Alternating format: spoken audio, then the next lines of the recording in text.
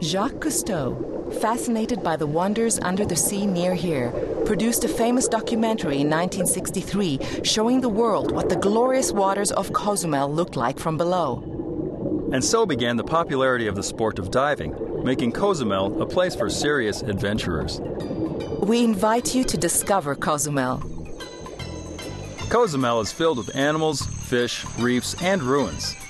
As you make your way around the island, you can learn more about the things you discover from listening to our presentations. We have indicated on your map the areas where you are most likely to encounter specific plants, animals, or objects of Cozumel's history. Listen to the audio tracks for those subjects while you are in those regions. Or, if you like, sit back and relax on the beach with your tour player. Either way, let's go explore Cozumel and uncover the hidden secrets, the natural wonders, and the incredible history of our beautiful island. Ya nos vamos!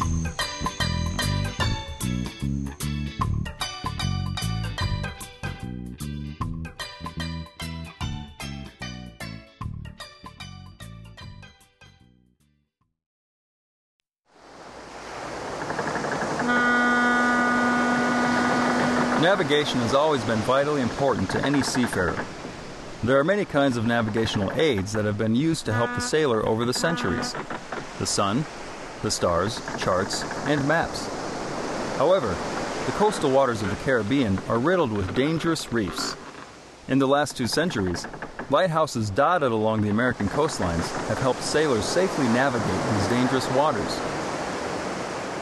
Long before modern-day navigation systems and maps, the Mayas designed a complex system of signs along the coast to indicate the location of wide channels and dangerous reefs. The Mayas even built a series of observatories, ancient lighthouses on islands and coastal areas. Torches were planted on top of these structures, warning the Maya travelers of land and dangerous cliffs. You can still see the remains of these Maya observatories on Isla Mujeres, in Tulum, and here on Cozumel. Land ho!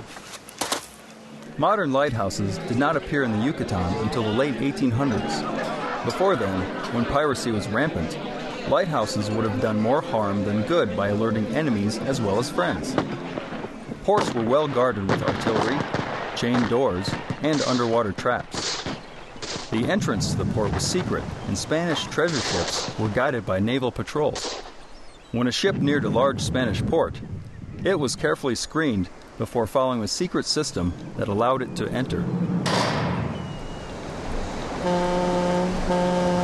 Ships arrived here frequently from the United States to pick up shipments of chicle latex for the Wrigley's Chewing Gum Company. However, there were still navigational risks in the Channel Straits of Cozumel. 3 lighthouses were built on the island, one on the northern tip of Punta Molas, one in the port of San Miguel, and one on the far south end of the island at Punta Selarain. A tower with a signal beacon on Punta Selarain was also constructed. You can still see the remains of it near the beach. In 1934, a new concrete tower was built with a much more powerful acetylene gas beacon. Today, the keeper's home houses a maritime museum.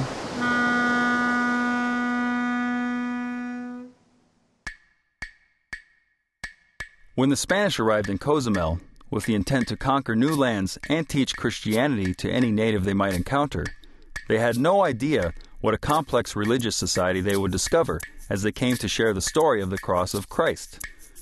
You may have heard of the famous cross of Cozumel. Actually, this story is really about more than one cross. It is a story of 3 crosses, the first of which is strongly debated. In 1517, Bernal Diaz de Castillo, part of Hernandez de Cordoba's expedition, found a temple with idols in the style of signs of the cross. Rumors began spreading that indigenous people already knew of the cross of Christ and thus knew about the Catholic religion prior to the Spanish arrival. Most of these stories were refuted by missionary Diego de Landa and others as they discovered more about the Maya. The second famous cross was made of wood by the carpenters of Hernán Cortés. After accepting Cortés and his beliefs, the Maya took part in a ceremony on Cozumel where they destroyed their own idols.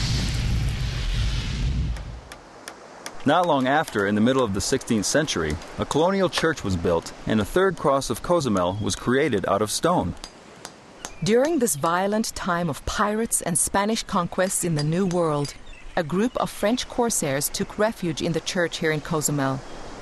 This church, near San Miguel, likely sat on top of the hill where a water tower sits today. The Spanish chased down the French hiding in the church and ransacked the chapel that held the beloved stone cross. The frequent attacks on Cozumel by privateers and pirates caused the governor of the Yucatan to worry. He told the settlers on Cozumel to leave and return to the safety of the peninsula. The settlers took with them the two crosses from the island, the stone cross from the church and the wooden cross of Cortés. The stone cross made its way from convent to museum and finally found a home in the hands of a private collector. The wooden cross, as the story is told, was later returned to El Cedral here on Cozumel.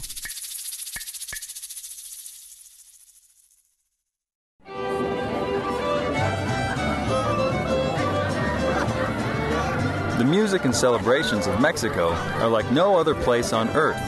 The combination of the traditions of the native inhabitants with those of the Spanish has produced a most unique form of cultural expression.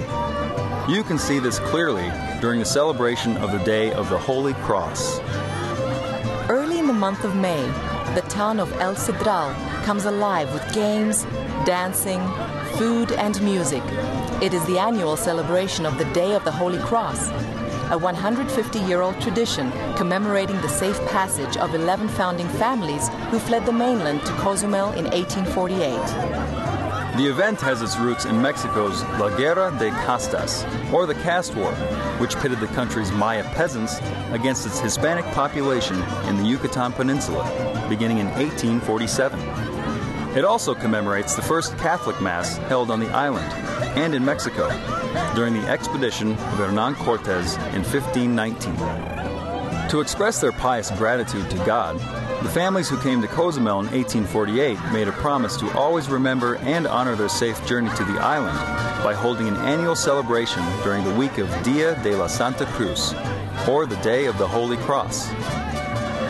Today's celebrations in El Cedral, although much more elaborate than their solemn predecessors of long ago, continue to retain and venerate much of the area's rich indigenous heritage, such as the traditional Maya dances known as the head of the boar and the ribbons. The celebrations, however, are also intended to remind Mexicans of their country's historical problems of ethnic conflict and class warfare, which attained their apotheosis in the Revolution of 1910.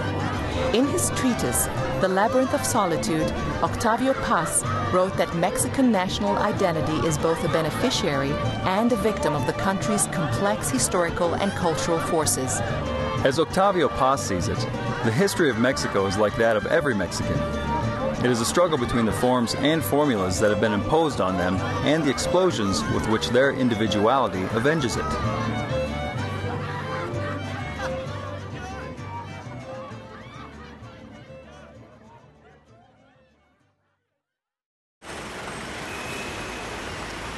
If you are asked to describe who you are and why you are that person, undoubtedly you will single out certain events and people and discuss the influence they had on you. Tragedy is often an event that people recall first. That was certainly the case for Jacques Cousteau. As a young man, Cousteau wanted only to fly airplanes. He was accepted for flight training in the French Navy. But when he was 26, he was involved in a near-fatal car accident that severely damaged his arms. His dreams of flight were further dashed when he was transferred to sea duty. There, he worked hard at strengthening his arms. But it wasn't until he discovered the therapeutic benefits of swimming that he made significant progress and was afforded his first views of life under the sea, a region that was in turn